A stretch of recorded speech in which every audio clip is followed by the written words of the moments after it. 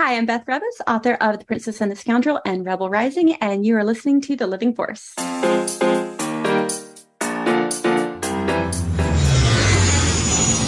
Welcome to the Living Force Podcast. I don't know where you get your delusions, laser brain. A Utini Podcast Network production. Episode 182, The Princess and the Scoundrel Roundtable, Part 1. Laugh it up, fuzzball. On this episode, it's the Patreon of the Week. You stuck-up, half-witted, scruffy-looking nerf herder. New Star Wars books are out. Who's scruffy looking? And the Utini crew talks about the new Star Wars novel, The Princess and the Scoundrel by Beth Revis. I love you. And now, here are your hosts. I know. Dr. Corey Helton, Eric Eilerson, Dr. Charles Henkel, and Wes Jenkins. Hello, everyone. Welcome to the Living Force UTD Network podcast tonight that is all about the Princess and the Scoundrel. I don't like saying it like that, and I shan't again. I'm one of your hosts, Eric Eilerson, and joining me tonight to talk all things Han and Leia is the full cast of characters, starting off with the guy who is living, I don't know, at 1 in the morning? What are time zones? Dr. Corey Helton. Yes, hello everyone. I have a new background once again, this lovely tapestry thing. I think it's actually just fabric that is supposed to look like a tapestry. It's kind of cheap, actually. I'm in another condo. I am still in Hawaii. This is our last week in Hawaii. I'm still on Kauai, and we are in the north part of the island now. So it's exciting. This is where a lot of the surfing and stuff happens on Hawaii. So yeah, exactly. So Righteous. Yep, we got one more week here in Kauai that I'm doing like 2 days on Oahu to see Pearl Harbor. So I will not be here next week, but I will be fulfilling a bucket list item for me. That's so huge. I know I've always wanted to see Pearl Harbor, so I'm very, very excited to do that. I got tickets and everything. It's going to be really cool. I'm excited for that. Nice. So we've just been kind of chilling out. We have air conditioner again, which is a big plus. Huzzah! We were pretty miserable last week without air conditioner. But I'm excited to be here. I finished Princess and the Scoundrel yesterday, so, no shame. You did it! No, I'm so glad you're here. I'm glad you're not miserable because you have air conditioning. But now we also have the man who's miserable, air conditioning or not. It's Dr. Charles Henkel. Yeah, that's me. I'm still here. My background hasn't changed. I do want to show you guys something, though, because I want your advice. This is the Princess and the Scoundrel hardcover dust jacket, but you may notice behind me there's another book there, and it already has the dust jacket on it. They sent me a double wrapped book, and now I'm like, what do I do with just this extra dust jacket? What do I do?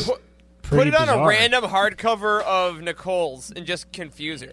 Okay, all right, I like that idea. Does that happen very often, a double dust? I've never heard of that happening. It's never happened to me.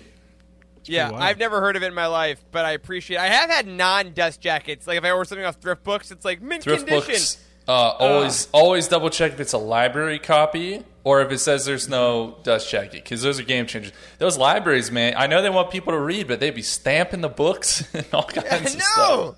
You gotta be How dare stamping they? those plastic on. Anyway, sometimes you get library copies, but sometimes you get a pristine hardcover with all the fixins. And who represents pristine and all the fixins? Better than Wes Jenkins! You're here. Is my audio working? Wes, now? I Oh swear to my God. God. Wes! What's the matter? Stop that. All right. Okay. Well, I just fixed it. Is it okay now?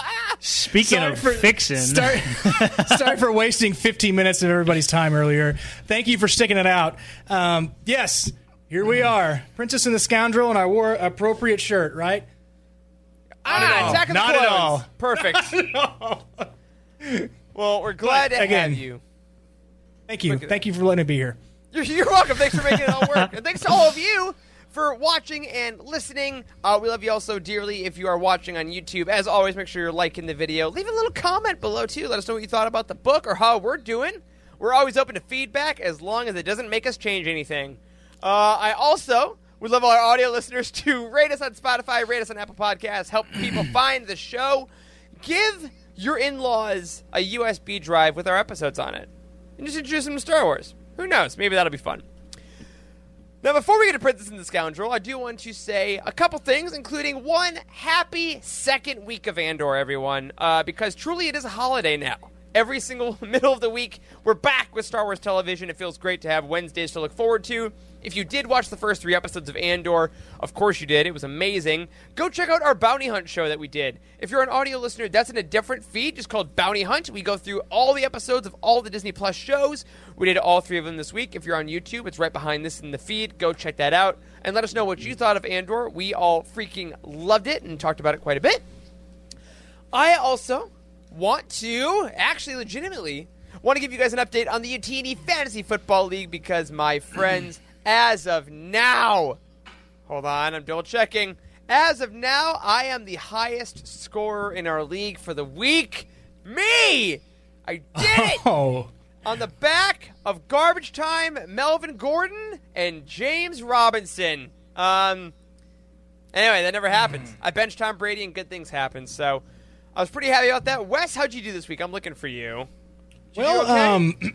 I originally was looking at the scores early in the afternoon, and I was like, I got this in the bag. No big deal. And then I looked at it last night, and I lost.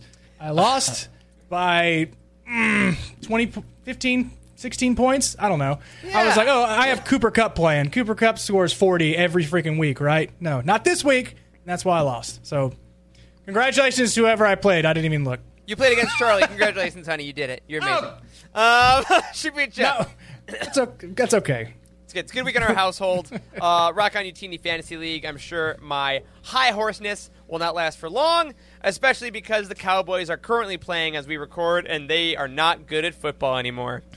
Oh. A couple Utini updates, though. We want to give a shout-out to our Discord. Everyone in our Discord has been having a great time in the event. And, oh my gosh, our buddy Jordan, the very own Blind Fates, just jumped in the chat, and he has been running the Discord event, which is our High Republic Character Bracket Challenge for Phase 1.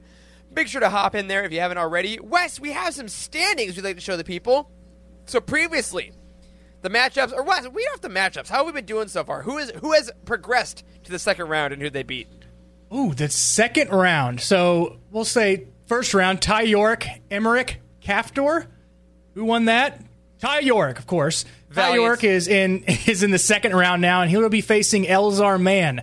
Elzar Mann went against Markion Rowe. That's not fair. That seems like that should have been like that quarterfinals, That's a maybe wild Elite Eight. first round. You know, that's not fair. But Elzar Mann, I kind of agree with that. So he'll be in the second round. Vernestra Rowe beat out Orla Jurini. I don't agree with that. And good tiebreaker. Lord, Literally was a it tiebreaker. close.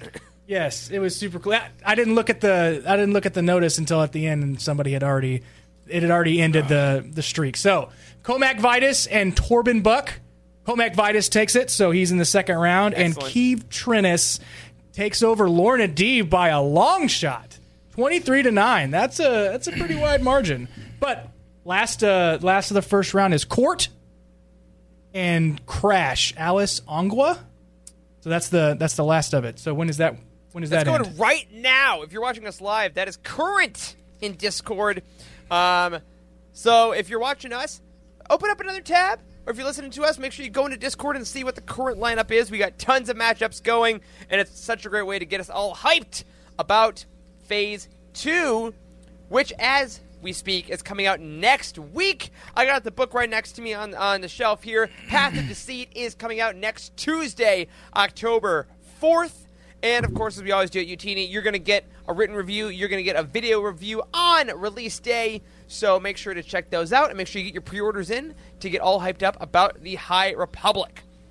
Now, we want to do a quick thank you to our patrons over at patreon.com/Utini, including a couple new ones from last week. We want to double-check. We mentioned CJ Pfeiffer and James T., who joined us last week. Thank you so much. James is also part of our Alliance High Command. Thank you so much.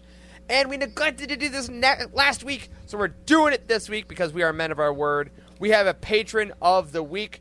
Charles, if you wouldn't be so kind, take it away, because I believe our patron hails from your homeland, if I'm reading this correctly. Yeah, so Alan says, I'm Alan from Florence, South Carolina. So yeah, I've been to Florence. Go Cox! I've been to Florence, that's right, go Cox.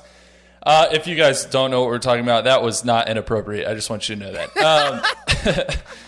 Alan says, I've been a Star Wars fan for close to 20 years now. Back in late 2004, before ROTS came out, I was super intrigued by this crazy sci-fi world that I hadn't yet experienced. I started asking my dad about it, and that was enough to warrant a trip to Blockbuster, rest in peace, to rent episodes 1 through 5. I watched those DVDs until I could almost recite them and knew them front to back, and finally went to see ROTS when it released. I remember being in awe at the way the story tied up, and it has stuck with me ever since. I missed out on a lot of the animated shows as they released, but thankfully some friends got me to check out Rebels in time to catch up for its final season, and that series has really stuck with me as my favorite piece of Star Wars storytelling. Seeing how everything I knew from growing up was being expanded upon and tied together so perfectly really rekindled my passion for the franchise, and there's been no looking back. Positivity in Star Wars is something that has long been lacking online, and finding Utini was such a breath of fresh air for me as a fan who just enjoys the stories and experiences that we get whenever we may get them. Seeing that kind of energy reflected so much in Utini really spoke to me. I knew this was something I wanted to be a part of, and definitely something that I felt had earned my support as a passionate fan. The love and energy the team has is something special, and watching/listening to the content that the teams bring to the table is truly like sitting with my friends and nerding out over the thing we all love. I wanted to thank you guys for giving me this short moment to share, and also thank you guys for sharing your love for Star Wars with all of us. No, thank you, Alan. Thank you! From South Carolina, my friend and brother. Thank you. Yeah. It means the world. Thanks so much. I'm glad you described exactly why we love to do this, right? We're all just sitting around the proverbial lunch table chatting about things we love. And speaking of things that we hope you're enjoying besides, obviously, the show we make, the site we have, our friends over at Star Wars Archives just released their 50th episode. And if 50. You know, if you've been hanging out with Trevor and Jose that long, it's been quite a ride on that show. It is silly. It is informative. It is irreverent. It is fun.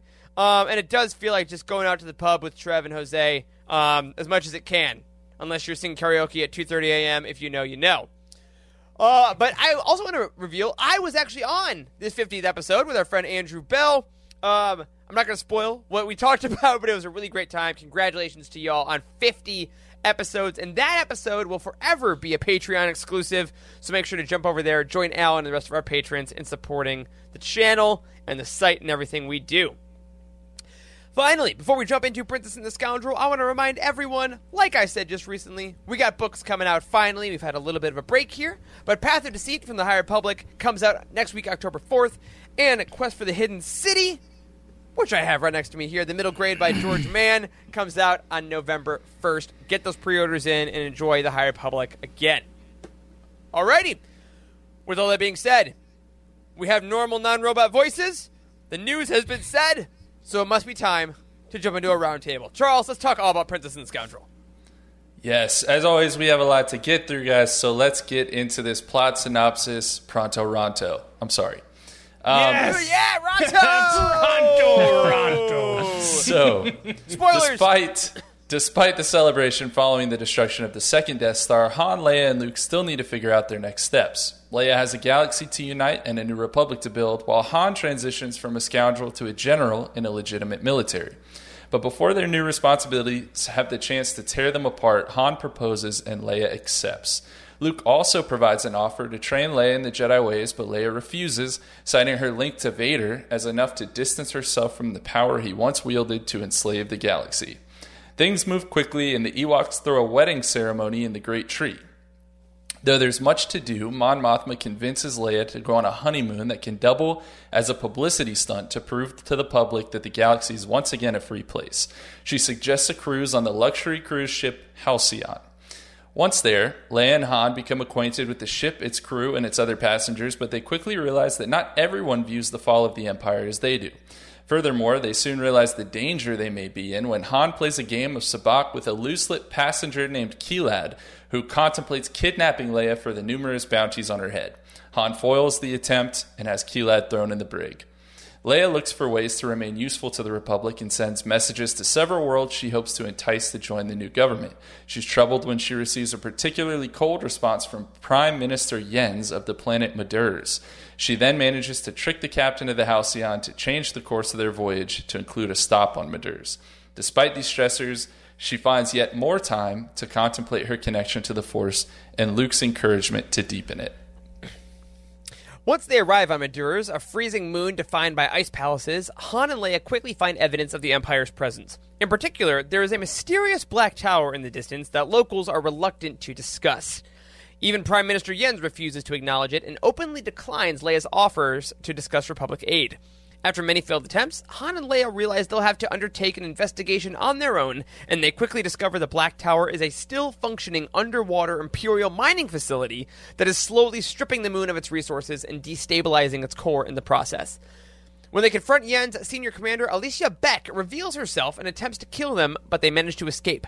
Shortly after, they are taken in by the Cliff Dwellers who have banded together into a ragtag rebellion of their own. Leia coordinates an underwater assault on the Imperial Tower. They are met with a strong resistance and are nearly defeated. Amongst the chaos, Leia opens herself to the Force and is rewarded with the assistance of one of the gigantic local sea creatures who helps to finish off the mining station and drag it down into the depths of the ocean. Before they have much time to celebrate, word reaches them that Beck and a group of Imperials were able to escape and are attempting to flee. Furthermore, the mining station damaged the core of the moon enough that it will soon break apart entirely. Han flies back to the Halcyon and helps to hold off the Imperials just long enough for Republic backup to arrive, and Beck is captured. As they focus on evacuating Maduras, the prisoner Kilad comes forward with a solution. As an expert in tractor beam technology, he believes he has a way to stabilize the moon. Begrudgingly, they allow him a chance to prove himself, and he succeeds. When he demands payment that Prime Minister Jens cannot possibly afford, Leia offers Republic credits. Jens voices concern about entering into an agreement with another government. Leia offers it as a gesture of goodwill rather than a loan, hoping to show how a well-intentioned government should operate. As their mission comes to a close, Han and Leia finally get to focus on their marriage and enjoying their honeymoon. Countless obstacles remain on the horizon, but for now, they choose to focus on finding happiness in each other.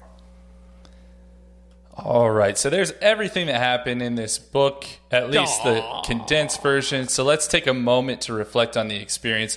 What did y'all get out of this? What new value did this book bring? And what in particular got you really excited?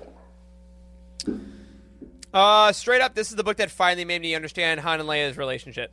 Like, kind of full stop. I liked Anakin and Padme more than them previously. I usually liked other relationships. Like, I know they are the couple, but I never quite got why they loved each other, because they essentially kind of knew each other for a couple weeks and then got married, like, in the grand scheme of everything. But their back and forths in this, and watching their marriage kind of start off with tension but then grow to evolve into teamwork, and, like, seeing them have those really hard conversations at the beginning that eventually end up with just wanting to be each other and knowing that no matter what, they got each other's back, that finally made me understand how much they love each other. And I think Beth Revis wrote some of my favorite quotes about their love, about when we were in their eyes looking at the other person. I actually finally felt like, oh gosh, like, you adore each other and you fight, but you can't imagine yourself without them. And I really loved that. So that was my biggest takeaway, was finally, after 45 years, understanding Han and Leia. Yeah. So there was like an argument that Han and Leia had, saying, like, Leia was like, well, why did you say that way? He was like, because I have your back always, because I love you. It's like somewhere along those lines. And it's I was on like, page wow. 170. Yeah. It's one of my quotes I wrote down. Oh, is it? Okay, yeah. I don't want to ruin it, and I think I obviously didn't, because I didn't say it verbatim. But was it if you're a bird, I'm a bird? Isn't that what it was? No? You're going to make me cry, Charles. One of the main takeaways that I saw was Leia being able to use the Force and feeling the Force. Like, we haven't seen that outside of Tross, right? So right, just that little bit. So having some literary context behind that right after the Battle of Endor, and her feeling that even before, is really cool to see, especially written down for canon wise. So it's canon, it's real. She's felt the Force. I like that. Yeah, I will try to say something different, because I'm sure we're going to talk about the relationship in detail later on. But this book, for me, the biggest thing that this did was it sort of flashed me back to Legends a little bit, because, like, my favorite stuff to read as a kid when I first got into Star Wars books was all of that content around the original, pair, right? The original folks, like Luke, Leia, and Han, and like the OT characters, and that's really what got me into Star Wars, right? So this book, interestingly, planted a lot of seeds, I think, for like that same era to kind of be explored in canon, which is very interesting because I'm not sure that we have, you can correct me if I'm wrong, I'm not sure that we have had a book so directly close to a film, at least the original trilogy, like so far. Like, because this book literally happens moments after Endor, right? So right. Endor's literally happening in the background. The drunk party. Yeah, exactly. The drinking party. Yeah, exactly. So it's like, I don't know. It's very interesting. I mean, it has felt for a long time that those types of time spaces have been kind of off limits for authors. So it's very cool to see, like, this is what the galaxy looks like after Endor in canon, right? And I really like that kind of stuff. And I hope we talked recently about like how can we fill in those gaps, and I think that's the gap that I'm looking for the most. Is I want to know what happens between Endor and Force Awakens, like the whole time. What happened? How does the First Order come about? How does the Empire get truly defeated? All that kind of stuff. So, that this really added a lot to that era for me, I think it was a fun read because of that. Absolutely. So when was Bloodline Insane in the Membrane? Yeah, she asked like around Bloodline was like makes you want to read that. So when was Bloodline? It's later. A ways after this. Is it? Okay. Yeah, I forget the exact the ABY, BBY, ABC. We have to know now. I know. We have to know now. I'll look it up on our timeline unless somebody beats me to it. It's a great recommendation, though. In Zane and Brandon both saying that they want to, like, Brandon now says he wants to revisit it. Like, to see Leia have agency, she has a lot of agency in this book, I think, too. If that's what you want, Bloodline is a great, I think, honestly, spiritual successor to this book. Great call. Yeah. Well, while we're looking this up, speaking of Leia, let's go ahead and jump into the character section and talk a little bit about Leia Organa. Mm-hmm. And the very first thing I think we should talk about is her relationship with Han, because that was front and center in this novel. So a few quotes for you from page 12. Leia should be questioning this, him, everything. But they'd already stolen one night. Why not steal a lifetime more? As chaotic as it was, she knew that she would never regret this decision. She was making her happiness an indelible part of her own history, and that was worth the risk.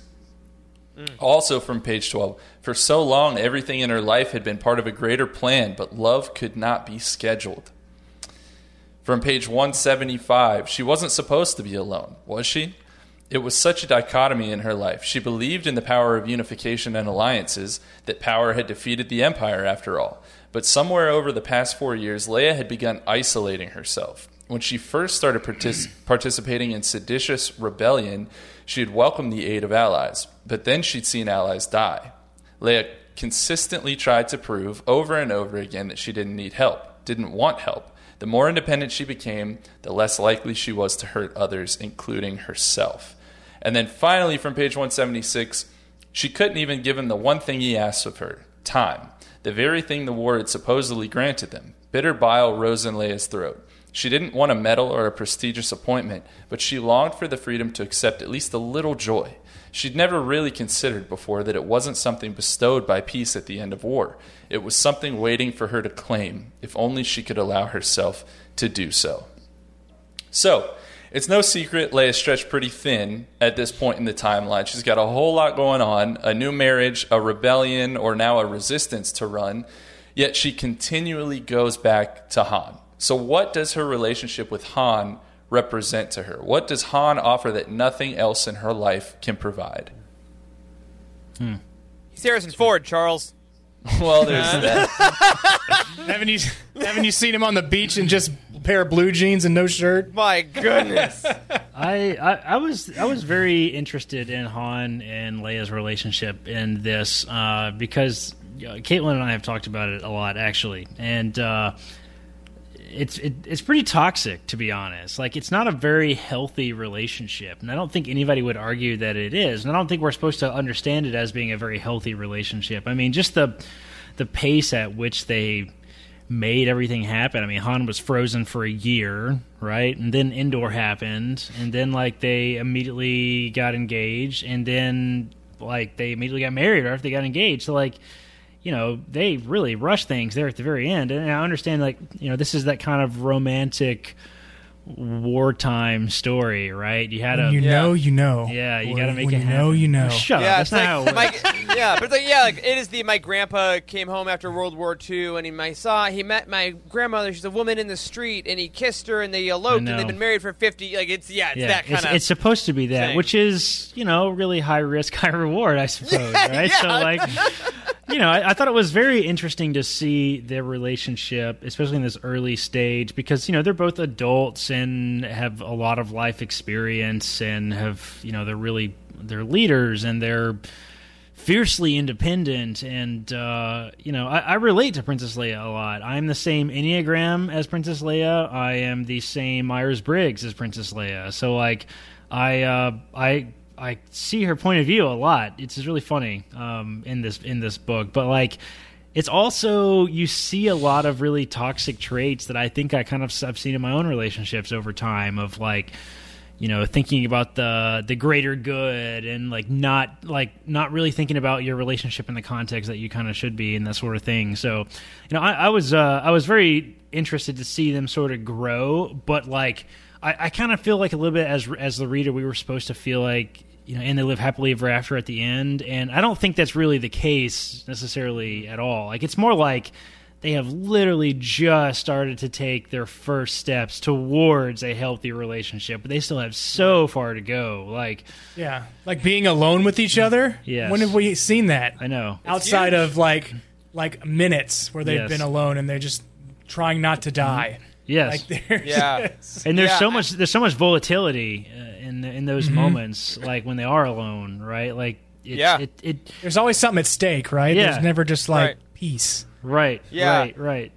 What's the tough thing, right, for any soldier or any politician, especially in this universe, that peace is not a constant, because one, like, there's not as much drama in the story, so obviously, Star Wars and all that stuff. But what I like that you did here, Charles, when you phrase, like, what does her relationship with Han represent to her? I think Han, for Leia, especially in this story, represents the galaxy that she occasionally loses sight of. Because I think she sees, since she was a kid, since we saw her in Kenobi, and then Princess Leia of Alderaan, and all these things, she sees the galaxy, and she's been on the ground, and she sees individual rebellion groups and things, but she doesn't really see, like, many, like, friends or people, or, like, her own version of self-care. Like, her micro is not as useful as her macro. And I think Han is the one that says, hey, you want to, like, go get a mimosa? Like, he's that guy that, like, brings her down to earth and says, hey, it's just like Saturday. Reality. Like, he's like the life that she couldn't have, right? Yeah. And I think that he represents the person that he'll put her before her responsibilities, and I think she never will. So I think that he kind of keeps her level at that point to make sure she's always making sure that she's okay. And then, of course, we talked to Beth Revis a little bit about this when we interviewed her. We know as an audience that eventually they separate for however long in Force Awakens. And it's evident because they will lean back to what they were good at, and Leia retracts into her senatorial rebellion resistance duties, and Han retreats into his running away. But I think when they're together in this book specifically, when they're at their best, Han stays and Leia takes a breath. And if they can make each other do that, it's great. And the second they lose it, ping, they're gone. I know. They're really bad at fighting too, right? Oh, that sounds like a big similarity with Anakin and Padme. So Anakin would do anything for Padme, yet Padme would always do her duty first. Yep. Right? So you were just talking about that. She would do her duty. Especially if she falls like 3 stories out of a ship. I mean, she'll immediately get right back up. So it's all good. It's all good. So we could probably make this roundtable really short, and I could just ask you guys the question: is Leia a good wife, and is Han a good husband? I say yes, God. but I know we'll get to more of that. We'll expand more. Yeah. I mean, I like where you were going with that, Corey, because it really was pretty striking to look that they did not have things figured out. I mean, it was very much they got married on a whim. Like, even Leia was surprised when Han proposed. I don't have that exact quote here, but I mean, she was really taken aback. And I don't know, it almost just, the entire time reading the book, even though they were improving, there was that sense of melancholy that I had to fight because it's like, it doesn't really work out. I mean, the marriage itself doesn't work out, right? You can say their relationship still does, but there was just that sense to it. There's certainly passion in the relationship, and that is so evident. And that has always been evidence of Han and Leia's relationship. Like when they... Like they fight really, really hard, and they love each other really, really hard. You know what I mean? Like it's very heated at all times. But that's a dangerous way to have stability in a relationship, right? And, I'm very. Caitlin and I have talked a lot about relationship. I'm married to a therapist, right? Like, I mean, her degree is in marriage and family therapy. Yes, exactly. As you should be. Exactly. As Leia should be as well. As Leia should be as well, and Han. And it's just like I remember I got mad multiple times when I was finishing this book last night. Like, is this relatable? Like, Caitlin would just like over me and she would be like, "What?" I'm like, "What?" So I'm like, "What are you?" She's like, "You keep loudly sighing while you're reading this book," and I'm just like, "The relationship is so toxic and it's making me mad," and it's just hilarious to me. Yeah. Like, there's one line that I love that I think really helps this out because I think one of the things is that we're used to seeing in romance in Star Wars and in all fantasy and stuff is that it's two people that need each other to survive, right? It's like, you are my other part, I'm empty without you. I think Han and Leia don't actually need each other. I think because there's a great quote that I wrote down in chapter 1 that's like, he needed her the same way he needed the Falcon. Yeah. Sure, he could fly without her, but what was the point? And I think that's the key is like, they would both be okay. Yeah. But what's the point of being okay when you can have the explosiveness? And I think that Han wants the explosiveness because he's always had explosions, and now this is actually maybe kind of an emotional leveling. And Leia has always had the level no explosion, so they're meeting each other.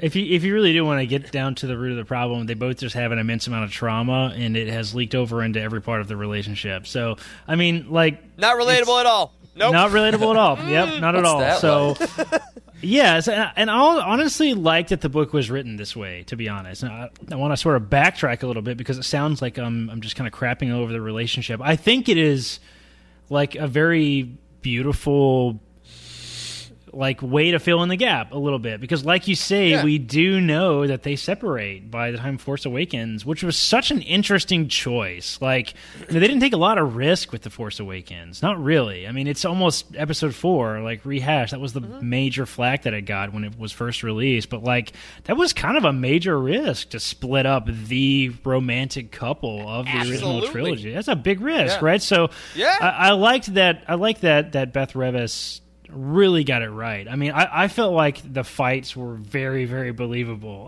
I mean, a lot of them. That's why they were stressful.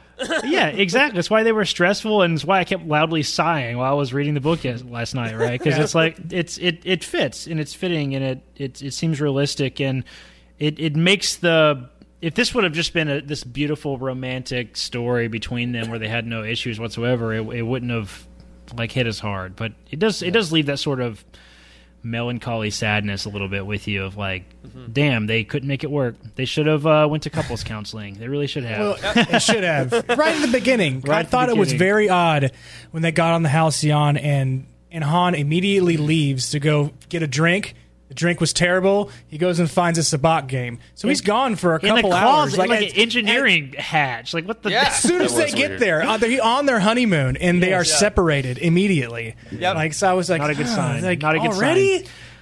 On a similar note, though, you know who would be a really good therapist, as evident by this book? Mon Mothma. Oh, my God. Yes. I think she's actually just the rebellion's therapist. I think she really is. I agree completely. Optics. She's all about optics. Listen, Leia, people are going to see that you're having a good time. That means nothing. Everybody has nothing to worry about. There's no big deal. But we know. Yeah. Well, galaxies in shambles. Speaking of Leia's trauma, let's talk a little bit about her connection to the Force, because that was certainly a source of some of her trauma in this novel. Yeah. And a few quotes for you from page 17.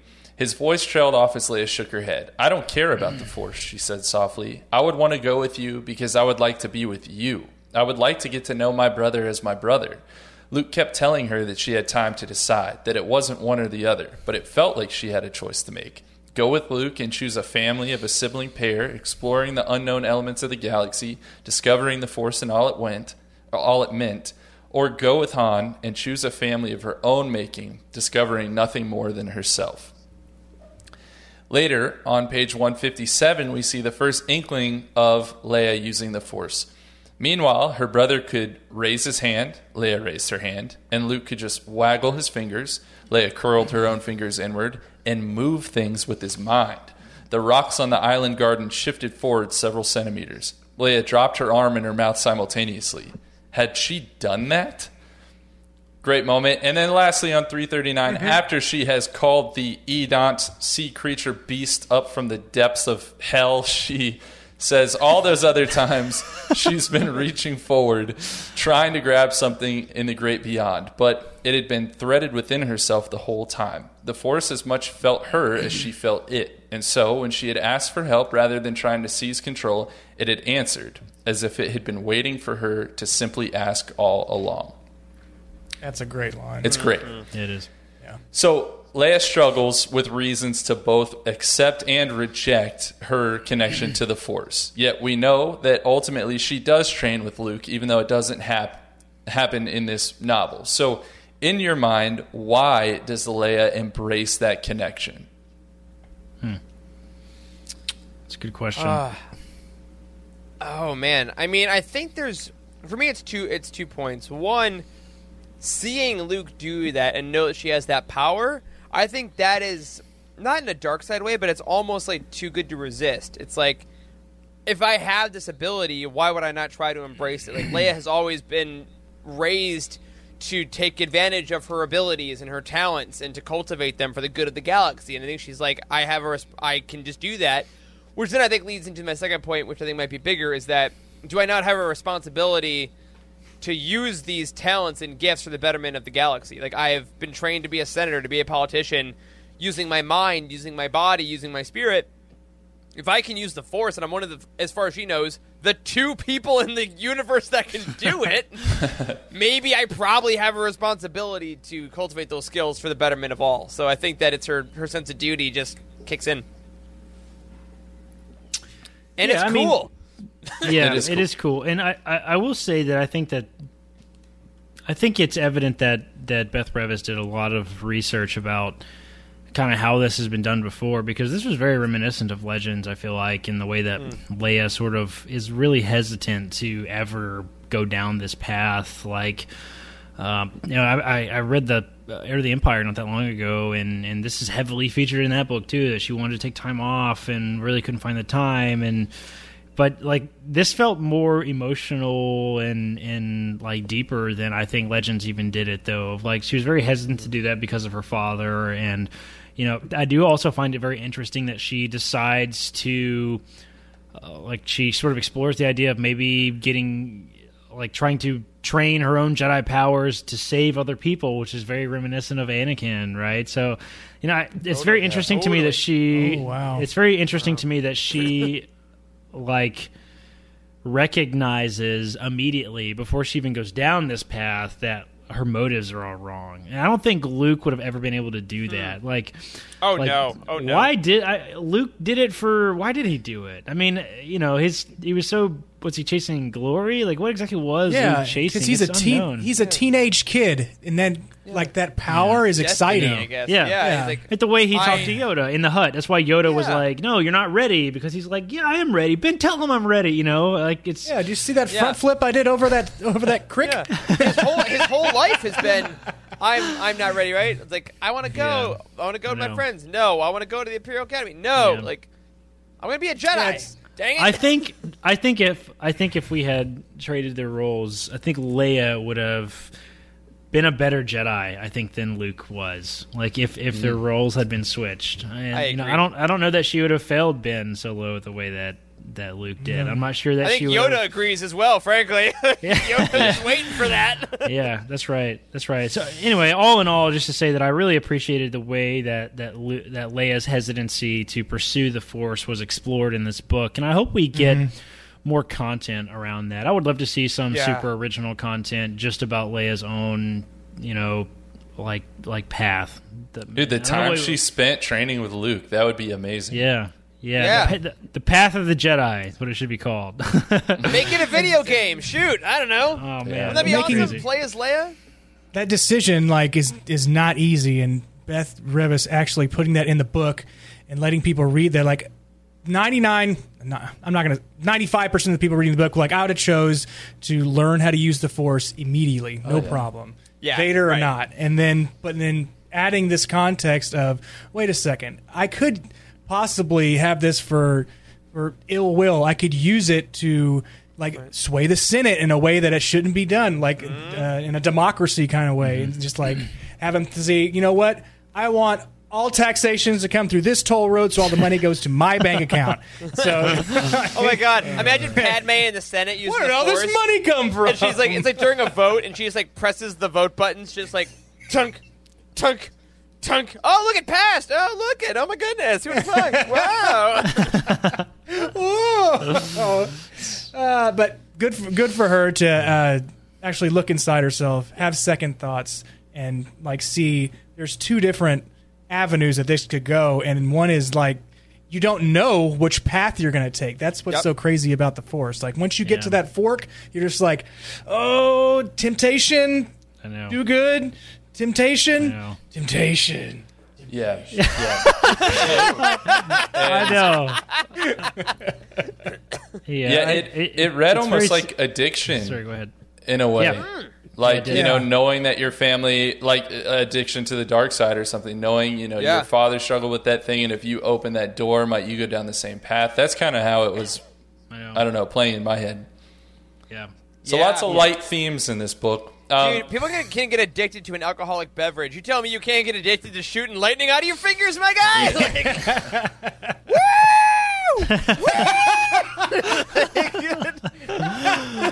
I got some photoshopping to do after this. Well, so let's talk a little bit more about Leia's actual connection to Vader. And I have some quotes here. They're a little bit longer, but I really thought that this was one of the highlights of this book. Some of the best parts of the entire book. Yeah. From page 49, Leia skidded to a stop. There was the source of the smoky smell that still lingered in a sickening haze around the area. A funeral pyre. Gray ash and black soot stained the green and brown forest floor. Bile rose in Leia's throat. This had not been a simple wood fire. She knew even without seeing any charred bones. She knew. Emotion clenched her throat, and for a moment she couldn't breathe. Her eyes welled with unshed tears, but she turned her face, forcing them down. She would not cry for him. Leia glanced down. She had stopped right on the edge of the line of ash. Very purposefully, Leia raised her foot and crossed from green moss to gray soot. Soft powder stirred as she strode through the remains of the funeral pyre. She could still see the faint, charred black timbers of the broken base, but the fire had reduced nearly everything to dust. Good, Leia thought. Her real father, Bail, was dust too. But he died on Alderaan, which had exploded among the stars. It was not a comfort, not at all, but it made her glad that Bail was stardust and Vader was nothing but sooty mud. Her father would drift in the heavens forever, and her torturer was scum on the bottom of her shoe. Go off, Beth! Go off! There's more. Page 50. Darth Vader's helmet was twisted and mangled, melted and misshapen, but still absolutely recognizable. There was a sort of horror-filled fascination to the way Leia bent at the waist, reaching for the gray-covered helmet. Would there be remnants of his flesh inside? Bone? Would his skull tip out? And I included this part just because that's Wes's question always, right? Would his head fall out of that thing? That had to be your favorite part. All right. On the very next page, I'm glad you're dead, Leia whispered to the mask. There was no anger in her voice, only quiet truth. I will never forgive you. Something twisted inside her, rising like a flame, burning and choking her throat. I hate you, Leia snarled, and she hurled the helmet into the I hate you! I hate you! Her father did burn. Her eyes burned, and her nostrils flared, and for a moment she felt nothing but the rage sweeping over her. It was feral, and it was powerful. She tasted ash on the back of her tongue, and blood. You are not my father, Leia screamed. The word echoed around the otherwise silent forest, and it was in the silence that Leia accepted the truth of the words she spoke. Her mind cleared. Her hate faded.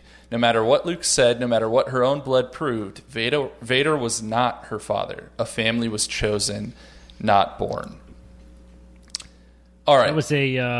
That was a heavy scene. Just in No general. kidding. No kidding. That was one of Yeah. my favorites I've read in a It while. really was. Yes. It's a really big difference. dark and scary, and like Leia is like, is this dark side right here? I mean, I don't know, man. That was really heavy stuff. And like this is the romance book. It's the funny honeymoon. We're gonna get married. Oh my god, cool. Be right back. I'm so glad you're dead. You're not my father. Ah! Like I was just.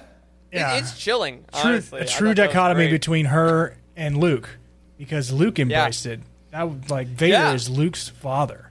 Exactly. Yeah. And Exactly. He Not stood Uncle like with Owen. respect at the pyre, and it's so interesting. We have now gotten the pyre in so many versions. Like we see it with Luke and Ratche. Then I think it's Alphabet Squadron, right? Will Lark like sees the pyre happening, so we see that from an outsider who has no idea what's going on, and then we get Leia afterwards. Happiest moment of her life potentially has to do this and has to reckon with her destiny in that moment. Like this innocuous This is heavy couple shit, frames, man. Yeah. we have seen it now in so many different ways. And I Star Wars is awesome for that. Like that we can reframe different moments from certain points of view. It's like a Rosh Hashanah? What's that movie? Rosh Hashanah. God, it's a movie. It's an ancient Japanese movie where it's like a crime happens, and then it is like 8 different people have their version of what happened. Someone in the chat will know. Anyway, I love that, and I think it's very cool. It's the same technique they used in The Last Jedi with Luke standing over Ben. Right? Yeah. Yes. So all of that to say, this is why Leia was so scared, to embrace the Force.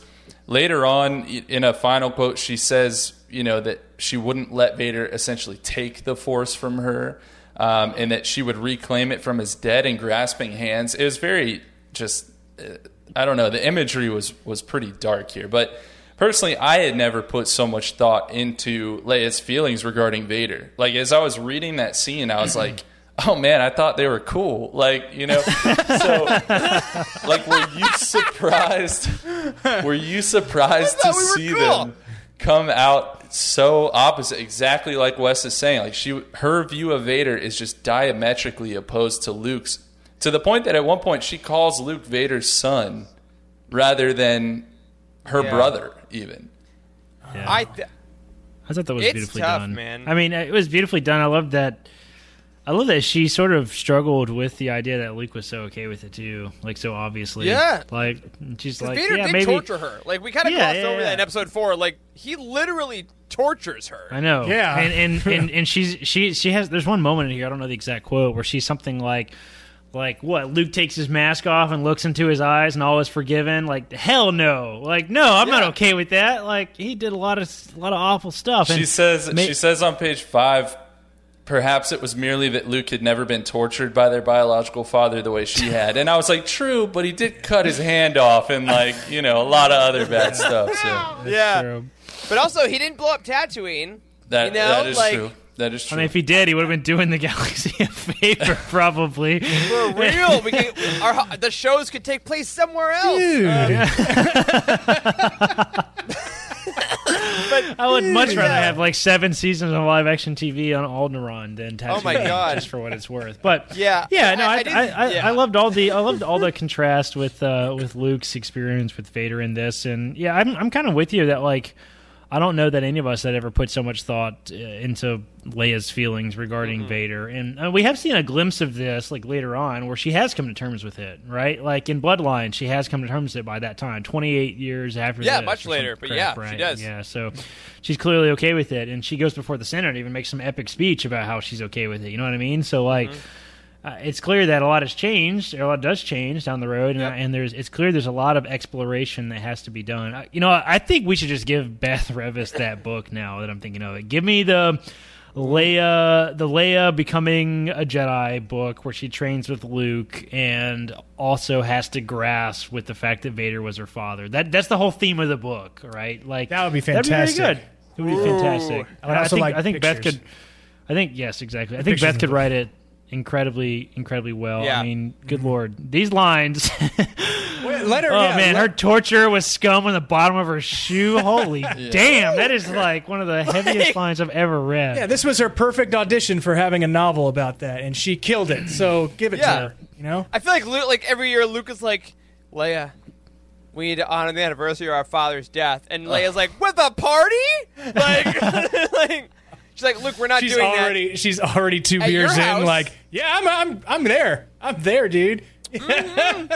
I do want to say, because I know we're about to go to Han a little bit, I just want to give a shout-out on the Leia section to Saskia Marveld, who did the voice of Leia in the audiobook. One of my favorite audiobook narrators. She did Alphabet Squadron, the first book.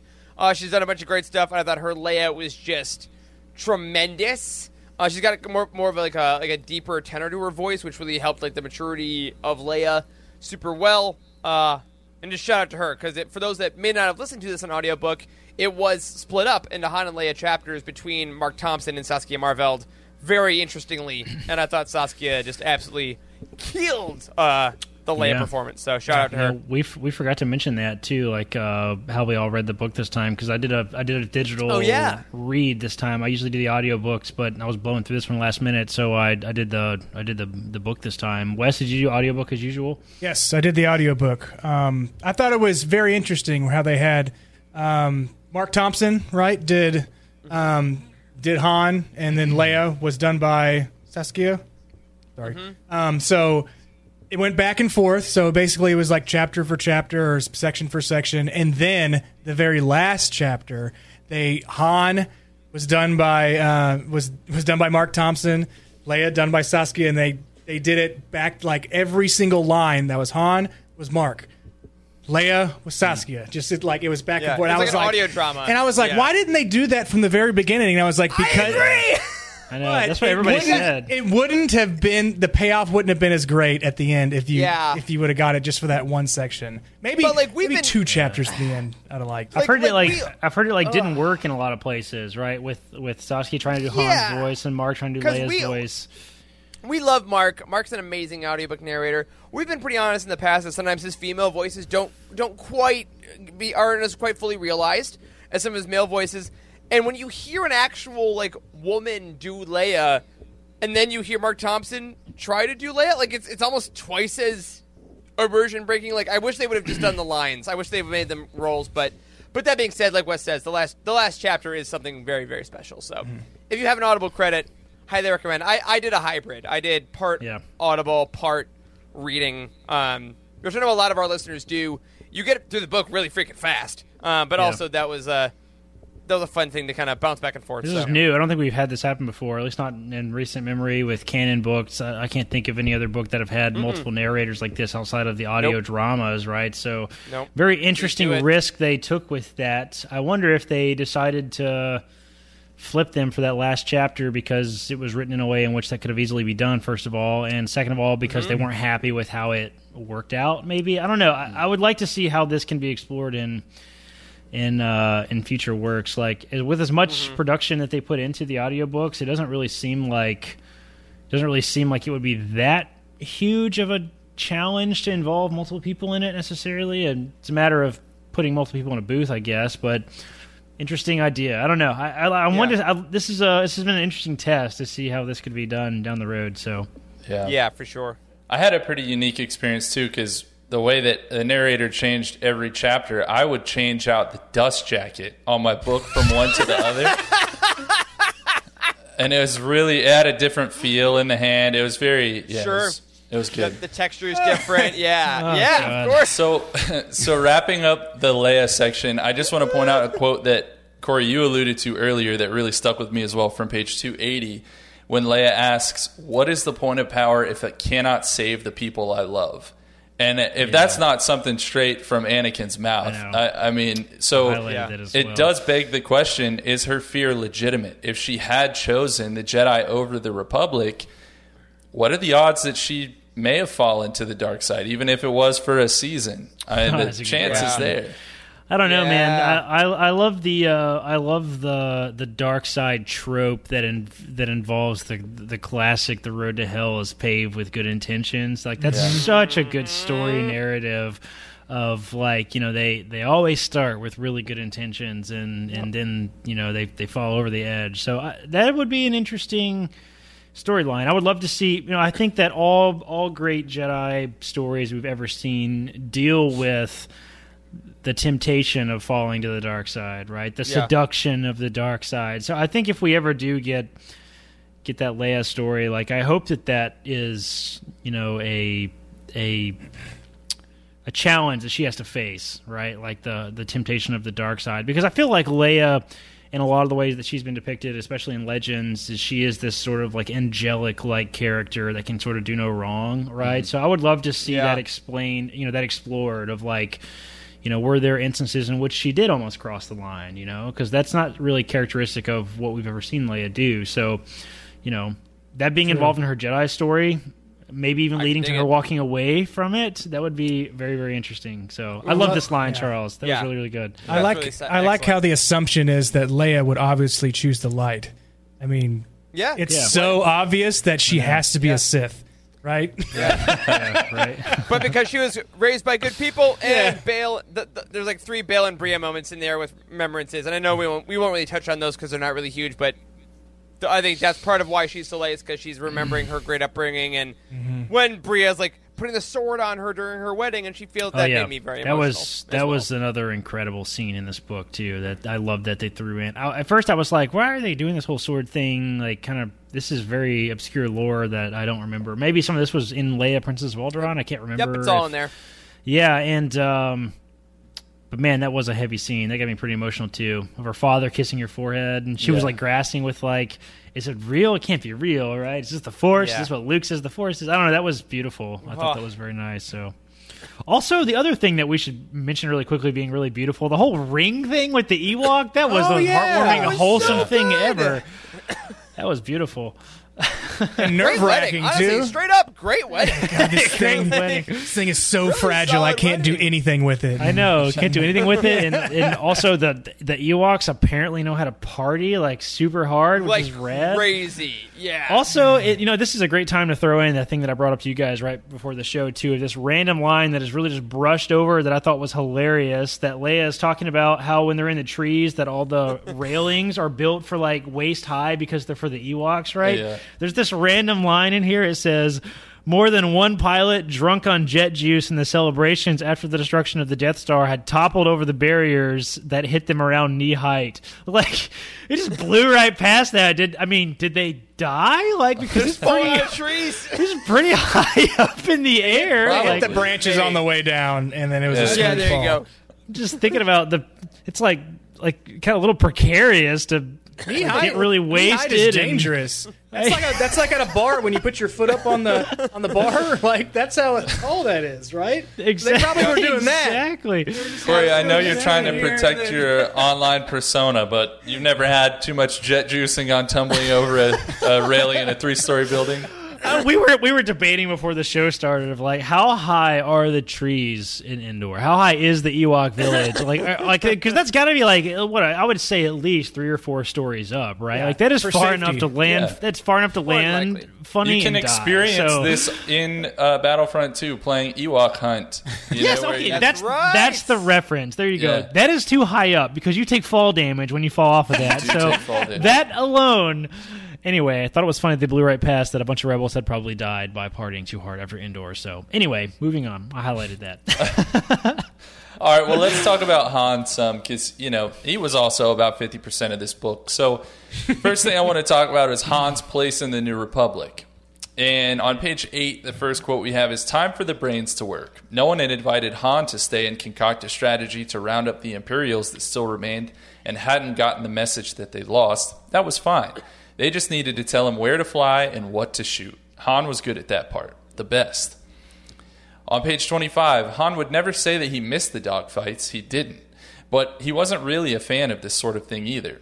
He had never wanted to be a part of any military, much less a general, but if this was the way the fight was shifting, perhaps he'd need to find a way to adapt. On page 26, Han had never been a friend to the Empire, but unlike Kes Dameron, he hadn't become a fighter in the Republic for anything like a noble cause. For a long time, the only people Han had been fighting for were his friends, for Leia. But what was even the point of the battle if it drove them further apart? And then on page 214, the last quote, Leia frowned, shoving his legs again. "The Empire got here first," Han snorted. "Not everything had to lead back to the Empire. He didn't bother arguing with Leia now. He knew she would never see it from his point of view. But little worlds like this, ones that could not only self-sustain but thrive enough to develop their own art and culture, they didn't want to join any larger government, imperial or republic. They just wanted to be left alone. Han could respect that. So, in your opinion, does Han truly dislike the Republic or just the stipulations that it places on him? Because a lot of this book is spent with him kind of talking badly about it and talking about a lot of the problems with it, and yet he lets himself become sort of a cog in the machine. Yeah. I think funny enough, I think Han is probably the most consistent character in canon and Legends, interestingly. Like, I feel like we just know who he is, like, in a lot of ways, and like he's really depicted that way. And I really don't think that Han's depiction and how much he hates authority and all that is really about that. I don't think it's that Han is a rogue or that Han doesn't like authority or, he doesn't like order and that sort of thing. I think this is it's more like an internal conflict with himself of like he doesn't want to fit that puzzle piece shape. He's uncomfortable and insecure about that idea, right? He could like be part of this establishment system that feels like it's sort of against his own personal values, I guess. So like that's really what all this is. It's Han's own insecurity, I think, with himself is the way he feels like with this type of stuff. So I think it's very interesting. I think it was Trevor yesterday that brought up in Slack. I said something about the book, and we were talking about it briefly, and he said something like it's kind of a slap in the face to everybody that's trying to rise through the ranks of the rebellion. Like, the Han was made a general. Why the hell do they make Han a general? Like, he's like the least qualified person ever. Like, so, it's nepotism. Yeah, it's very interesting the way that Han is depicted here. And does he hate the Republic? I think kind of, but he also I think he has Jyn Erso's attitude, right? Of like, it doesn't matter whose flag is flying if you never look up. Like, I think deep down he knows right from wrong and wants to be good, truly deep down, but he's not willing to do the work to get there, right? Because I think he just wants to. I think Han's perfect life is a kind of what Corey's doing now. Han wants to go to an island. He doesn't want to work. Synjax. And he just wants to, like, have some drinks and hang out and learn some. Like, he just wants to, like, people to leave him alone and have a great time. And I think Han is realizing in this book his marriage to Leia is fundamentally opposed now to his entire life plan. And she is worth it. She is absolutely worth it to him.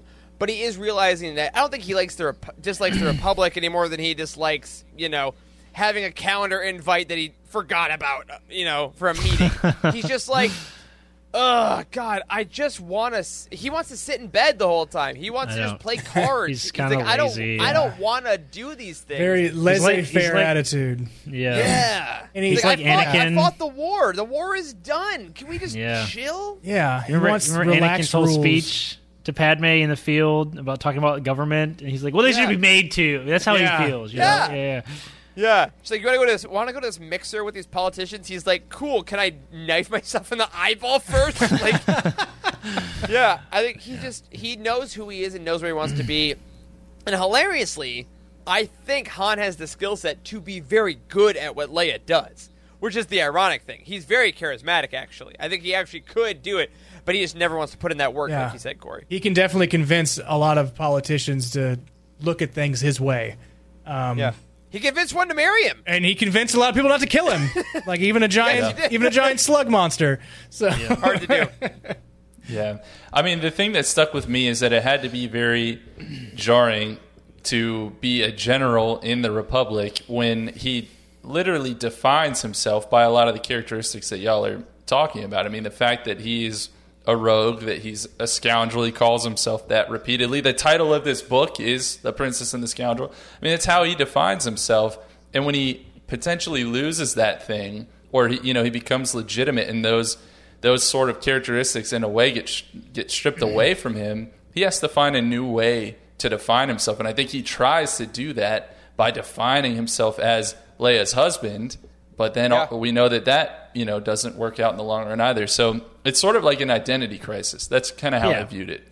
Yeah, For sure, totally. for That's sure. kind of what I was trying to get at, I think, is like Han is uncomfortable with his identity. Like his whole life he struggled with that immensely, right? So, it's kind of plastered all over this book. And it's also really, this is an interesting time to bring up too. It's also plastered all over the Halcyon because I was talking a little bit before the show as well. It's really interesting to me that this book is in a lot of ways an advertisement for the Halcyon. I will say it was done much better. Don't jump too far ahead now. Oh, you have that as a prompt? There's a whole overarching question about that. Teaser. Save that. All right, okay, I'll save that. All right, so let's go ahead and jump into Han's relationship with Leia, how he views the relationship with Leia. We talked about the other side of things. Let's look at it from this side. On page 181, were you thinking you just, Han said, caught between frustration and confusion, get married and then go back to normal, like nothing happened? Leia shot him a rueful look. Han reached for her hand, the movement so sudden that Leia didn't have time to react. He wove his fingers through hers, then twisted their twined wrists so that their amber rings shone in the pale light from the Falcon's open hatch. This changes things, he said. I don't know what you expected, but if you want this to mean something, it has to change things. Emotion swelled in Leia's throat. Of course, she said, of course, it changes everything. On page 171, you knew you were marrying an ambassador and politician when you proposed to me.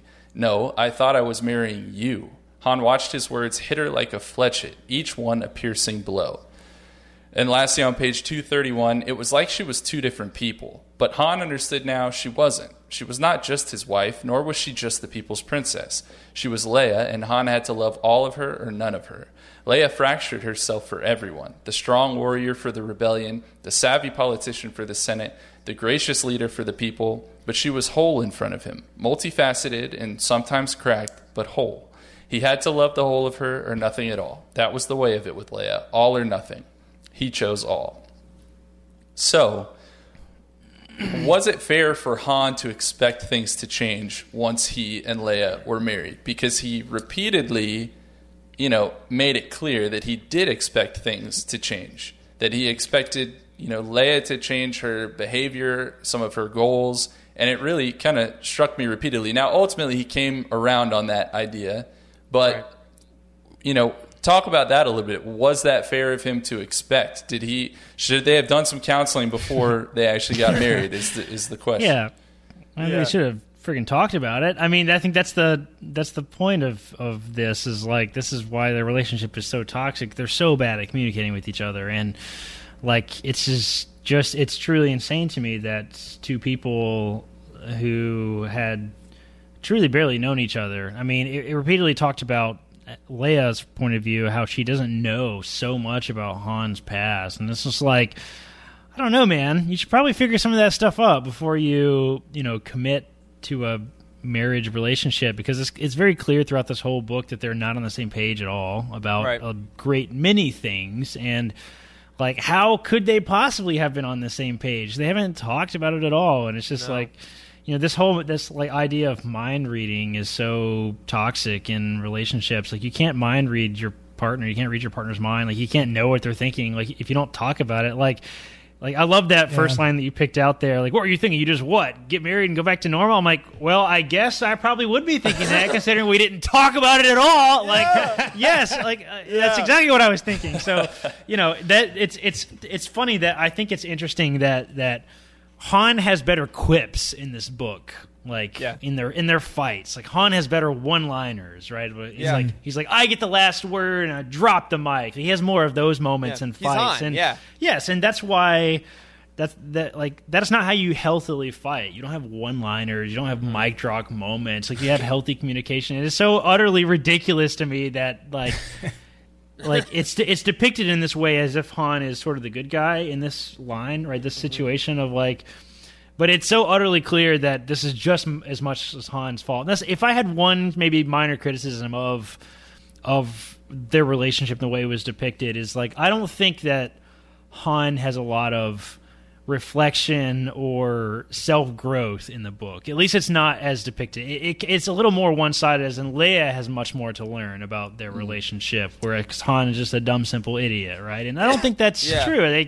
If they really want to make this thing work, they're both going to have to grow, and ultimately they didn't, which is why, maybe it is depicted in that way. So yeah, I like that last quote you picked there, Charles. The I guess reach at growth, if there is one, right? You have to love the whole of someone, nothing at all. Because I think, like you're saying, Corey, that's the thing where I think Han and Leia can conceptually understand, but clearly they never quite fully embrace. Yeah. And it reminds me of this quote that I've held with me for probably about a decade now, about true love, and it's something along the lines of, when you marry someone or decide to be with someone forever, you're essentially becoming polygamous, because what you're doing is you are promising to love who they are at that moment, but you also are promising to fall in love with every single person they're going to become for the rest of their life, and that's going to change. So you are actually definitionally going to be tied to, and you're going to fall in love with different people for decades, but you're promising that early. So I think that's something that Han, I think, is just starting to realize now, is that I proposed to Leia on Endor. The Leia of the recently blown up Death Star, the Leia that had just won the Galactic Civil War. I love her. Great. It's like, cool, Han.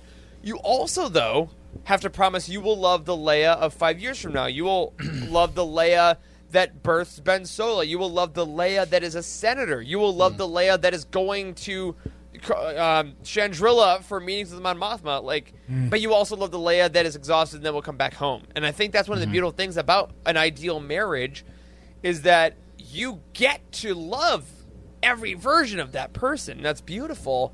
And I think Han is starting to get there. I think, though, based on your prompt, Charles, he's trying to get there too early. He's trying to get to the change to Leia a little early before realizing that he has to fall in love and accept the Leia that he has, and she will eventually get there. Have you ever been in a really long-term relationship and then you immediately rushed into another relationship after you broke up, and it totally backfires because you have that exact same... Yeah, I'm not at all speaking from experience here, but that's a Corey, big problem. I have thought deeply about every relationship I've ever been in. I've never made impulsive decisions, especially not when I was a teenager. I don't know what you're implying, but hypothetically, if some of our listeners have done that... Exactly. Yeah, it's kind of like that. Alex in the chat brings up the other really, really good point we haven't mentioned at all, too, is that there's such a huge age gap between them. And, was it Bounty Hunt? I don't know. Somebody brought up, I think, Eric, you brought it up recently, that it was last episode, the timeline episode, of little girl Leia and the Han from the solo film are pretty much the same time, and it's just it's very close. Ooh, I don't know how I feel about that. So there's a huge age gap. We don't have to debate. It's while Han was learning to drive, she was learning to share. That's kind of the boundary.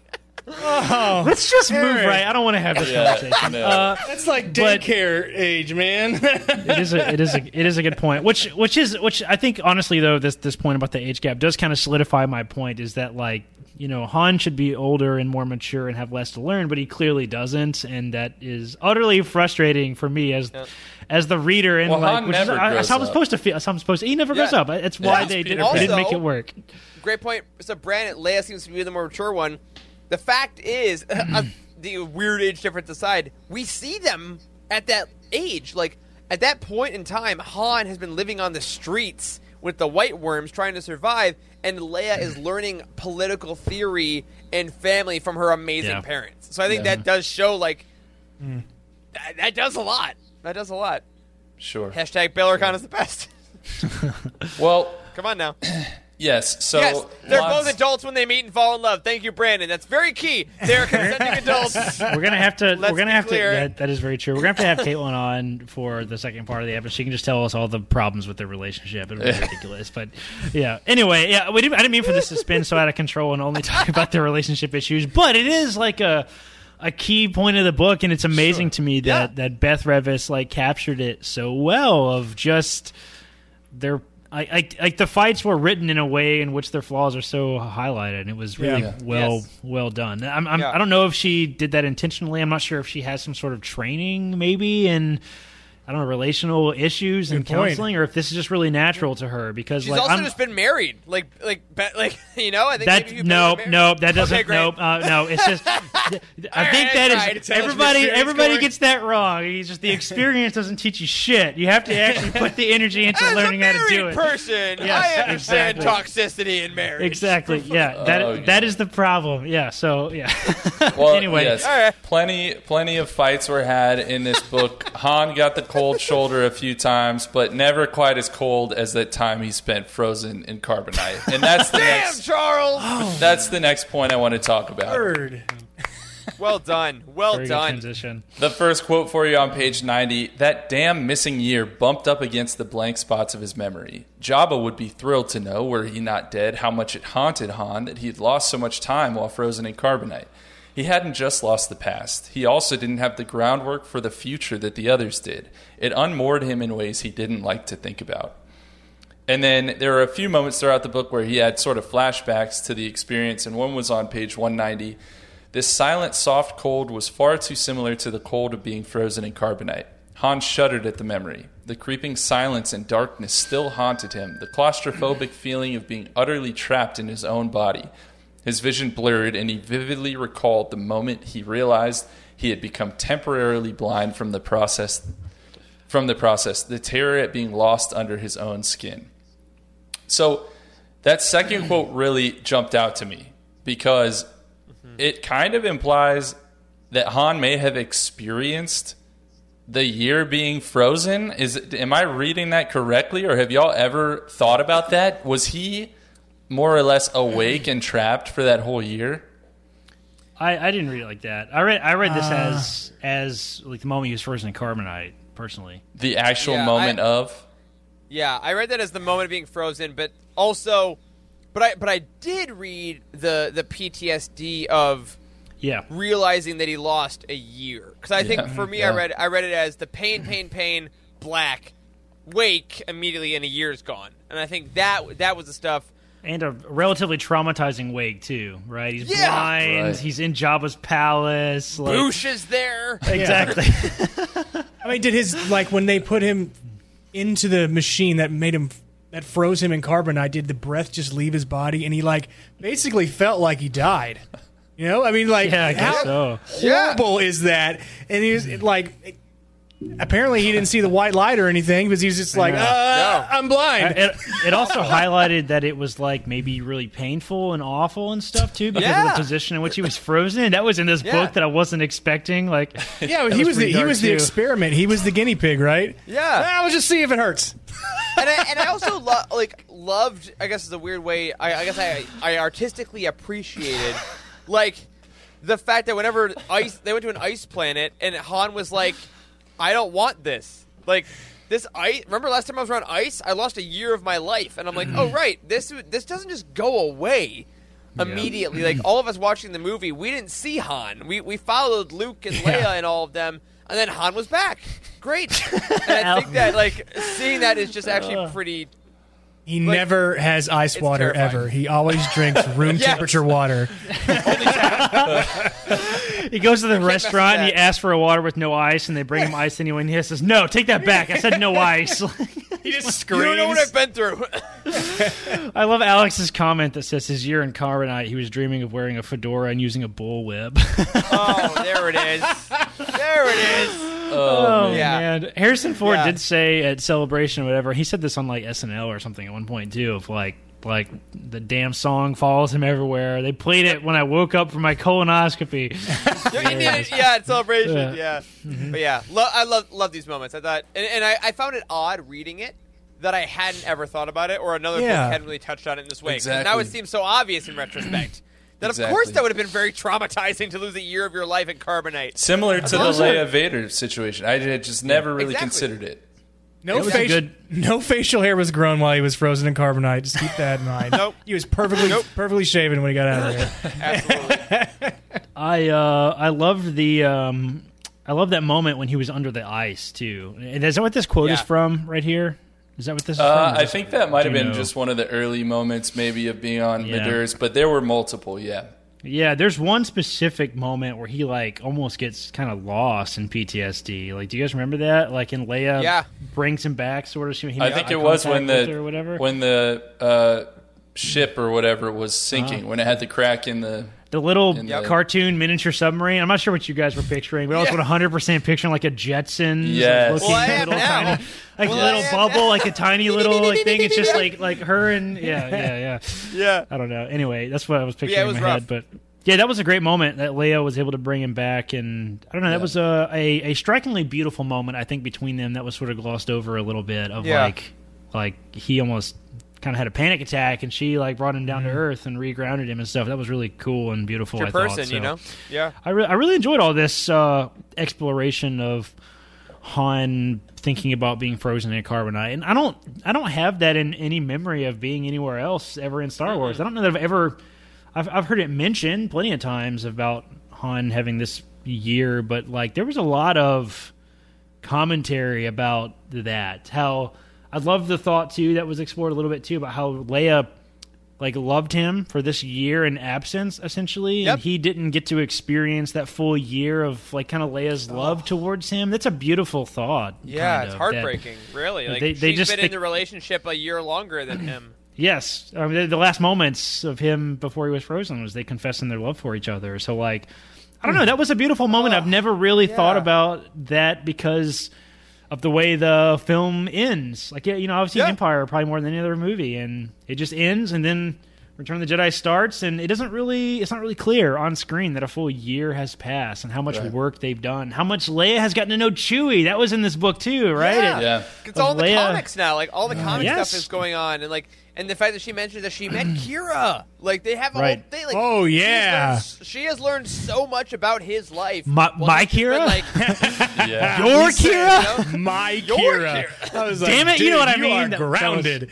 Wait, hold on. We're married now. It's our Kira. All right, let's that could be a book. That could be a book. All right. Han gets a birthday. I don't know. I'm just saying.